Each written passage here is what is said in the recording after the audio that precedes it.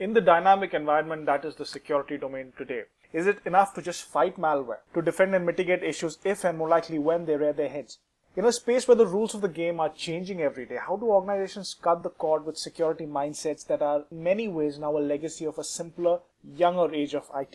You can't beat them all. So how do you change the rules of the game when it comes to APTs and targeted attacks? Hi, this is Varun Haran, Principal Correspondent for Information Security Media Group in Asia, and I have the pleasure of speaking once more with Bryce Boland, CTO APAC for FireEye. Several months back, FireEye released a report titled APT30 that received a lot of attention in this part of the world, which uncovered a 10-year-long APT campaign in the region targeting critical information assets of government and enterprises without ever being detected in that period. In the months following the release of the report, Bryce shares insight on the changes he sees taking place in the security landscape on the part of the defenders in this region and what winning in security means today. Hi Bryce, thanks for speaking with me once more. Thank you, Varun. Very happy to speak with you.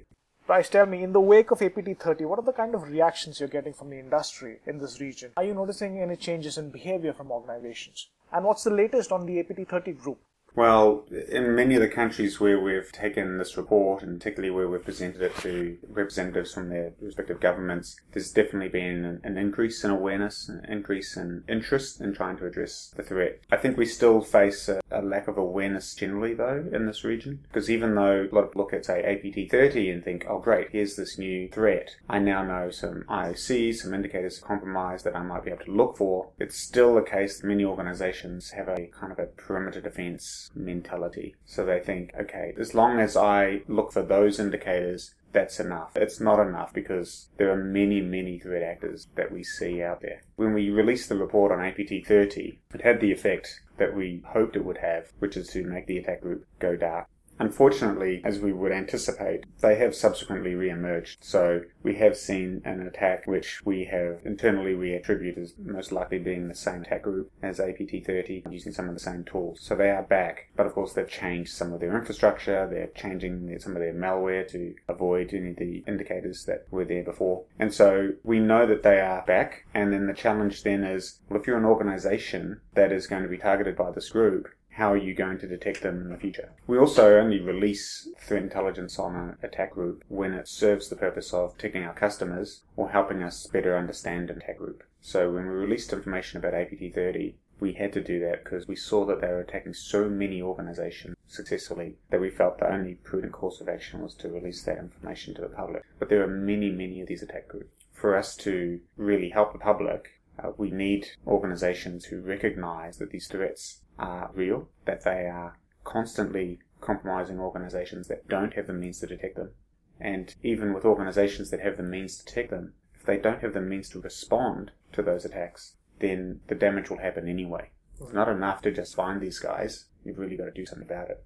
In the region, we've had great response from a number of governments who are looking to improve their capabilities, and we continue to work with those organizations to try to improve their defensive posture. You know, one common problem that seems to be articulated every time we speak about advanced threats is that enterprises are taking a perimeter approach to security, right? So what needs to be done? It seems like advanced attacks are now the norm, but enterprises are not able to transcend that block when it comes to defense.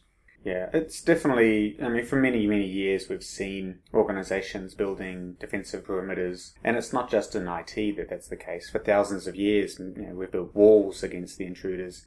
We've had personnel processes to try to identify people that might be spies for another company. And we've always seen attackers finding new and interesting ways to get in, and in many cases to get out as well. There's lots and lots of ways to attack a system so you're keeping something important. The attackers will continue to be innovative, and we see that problem today still in IT world, where many organizations think that manning the perimeter is the only thing that matters. Well, we've seen attackers find ways past the perimeter, and we continue to see them very easily sending data out of perimeter as well. So what needs to change here is, I think, a recognition that you can't eliminate all of the attackers. You might be able to eliminate all of the vulnerabilities that you know about, but there are so many vulnerabilities that you can't defend against. all the vulnerabilities that haven't been discovered, all the vulnerabilities that your users open up. And that's actually the attack path that we see most commonly used. Because you can't defend against all possible attacks, the only way you can really win in security today is to identify all the attacks that actually succeed and do something about them before the attackers can leverage that internal position to gain access to something valuable. When you can do that, you kind of redefine what winning in security is. Winning in security becomes, rather than prevent any possible bad thing from happening, prevent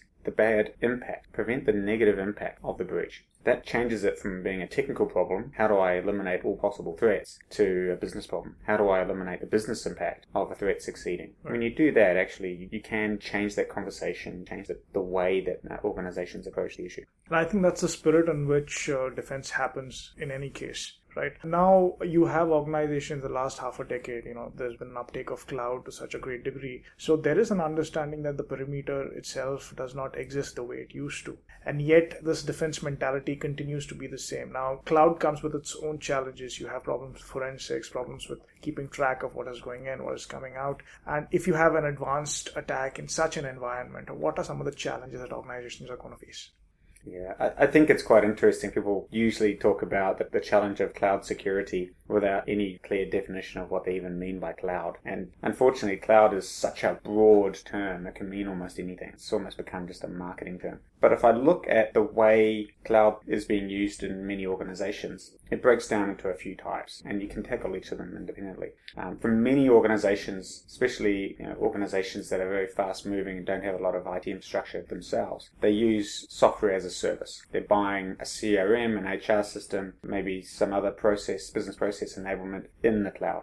And for those organizations, they really are dependent on the service provider taking care of security for their environment. There's probably very little they can do if you're a small player, other than make sure you pick a provider that has a sufficient investment in protecting its operational platform and the data. Then there's the organizations that are bigger and are using cloud capabilities to get access to infrastructure, to limit their operational costs or to provide them a lot more flexibility and agility. For those organizations, typically your cloud environment becomes almost an extension of your internal network in some ways. It's not quite the same, but you're still able to provide operating system control and to put in place agents and have firewall.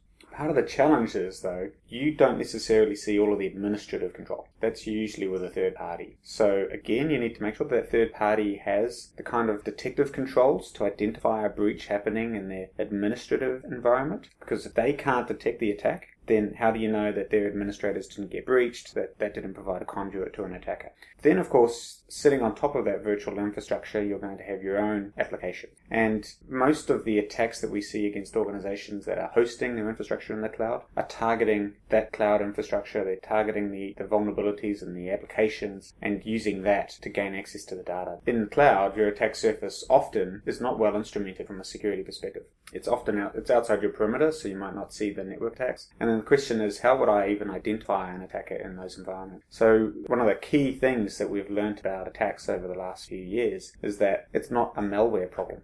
Often people think that attacks against your network, against your cloud environment are going to leverage malware, and they often do. But malware is just a tool the attacker will use to gain access. Once the attackers gain some kind of access, and they don't always use malware, once they've got that access, they will then do things in order to solidify and consolidate their access, to look for the data they want, and to exfiltrate it. If you can detect any of that, then you can find the attacker. And so quite often what we will do is, if the issue isn't about detecting the malware, it's about detecting the attacker, we try to detect the attacker in the cloud environments. That gives us an advantage over many organizations that look for only indicators based on signatures and so forth. We're very focused on finding attacks and the attackers. And in a cloud environment, the attacker could be coming from the internet, they could be coming from your own network because they may be using your own network as a conduit, or they could be potentially coming from the cloud service provider directly if they have been compromised. So you need to be able to look for all of those and be able to piece together if something is a legitimate activity or if it actually could be an indicator of an attack. And if it is, then you need to be able to do forensics and respond to that. Just taking off from what we've discussed so far, an extension of the perimeter mindset is when organizations are buying a lot of technology, but they don't have the requisite skill sets or policies or processes in place to leverage that technology and have a more robust, holistic kind of security. So it speaks to the maturity of an organization. How much technology do you buy and how effective are those investments? So what would you say are the focus areas and the people and process side of the equation that organizations need to look for? Yeah, it's a really good point. You can't solve the security issue just with technology. It's simply not sufficient. But most organizations, and I would argue there's probably only about a few hundred organizations globally that can really staff a 24/7 organization of security professionals that can do incident response and forensics and respond to a threat quickly enough to have an impact. That problem doesn't go away because you've put things in the cloud. It doesn't go away because you think that your assets are less valuable. It actually becomes a bigger and bigger issue over time. And even if you can afford it, doesn't mean that you can actually succeed. I see many organizations trying to build a capability to deal with advanced threats, and they can't find the resources, they can't find the people with the right skills, and even if they can't keep those people busy enough because they might only see a few attacks, and therefore the individuals actually will get bored and they will look for other opportunities. So most organizations are having to switch reality and understand that they can't do this themselves. Even if they could find the skills, they can't do it themselves. The types of skills that are necessary, though, are very specific. In the past, I think we've had security operations teams that are very driven by making sure that scanning tools are running, that the antivirus is up to date, that we roll out patches in a timely manner, and occasionally they'll be doing investigations. What you really need is a very tight ship in terms of keeping the prevention side clean, making sure your attack surface is managed. That's critical and important. And when you've used the cloud, usually a cloud service provider is taking care of the majority of that. It depends on your setup, but that helps a lot. But when it comes to identifying attacks and understanding whether some piece of activity is malicious or not, that requires specific skills. It requires skills in incident response and forensics. It requires the ability to do analysis of what's malicious activity and what's not malicious activity. It requires you to understand the mindset of an attacker and look at what's behind that attack. So can enterprises train the user to better defend against these kinds of customized, tailored threats? Are there any best practices to cultivating a culture of security to fight APTs? Any such awareness initiatives that are working? It doesn't. No. Okay. Wow. Sorry to disagree with you. I've never seen an organization that has trained people in preventative measures actually succeed with it. And it comes down to the fact that the adversary is just, they're human and they are smart and they will adjust their tactics. There was the case recently, JPMC had a huge breach last year. And in that breach, part of the attack involved spear phishing. As a result, there was a campaign inside JPMC to train its top executives on how to detect and deal with an email spear phish. They all went through the training. They just had a massive breach. 76 million household accounts breached. 7 million businesses. It was huge. 1 month later, top executives were bypassed by a very, very simple email spear phish. And that's just the reality. You're not going to suddenly find some way to reprogram people's brains to not be subject to all the misunderstandings of how to deal with things. So I've never seen it work. That said, I think actually the problem is that you're asking people to do something that's impossible for a human to do. The best security person in the world, if you send them an email and it's something they're expecting, unless they take that content and put it into a machine that analyzes all of its behavior, they're no better off in understanding it than a layperson who gets that same document. So you actually need machines to do that analysis for you. And if you try to expect people to change the way they do business in order to deal with security threats, then you've actually missed the point, really, of using all this technology in the first place. We often ask people to do things that we think will help, but in practice, they're just causing them problems. So I would argue you shouldn't ask people to do things that they're not able to do. Don't try to jump over the moon, because that's basically what you're asking them to do when you say, tell me whether or not that file I sent you is malicious or not. They can't possibly know. What we can do, and what IT professionals need to do, is take that problem out of the end user's hands. Don't let the end user who has to do their job be the problem. Actually take responsibility for providing a secure environment. That means we have to find the malicious behavior for the user. Make it not their responsibility. If we try to make it their responsibility, it fails and you do lose. Excellent. There are a lot more questions that I can ask you, but I'm going to save that for a later time. Thank you for speaking with me. Thank you very much for... That was Bryce Bullen, CTO APAC for FireEye. For ISMG, this is Varun Haran. Thank you for listening.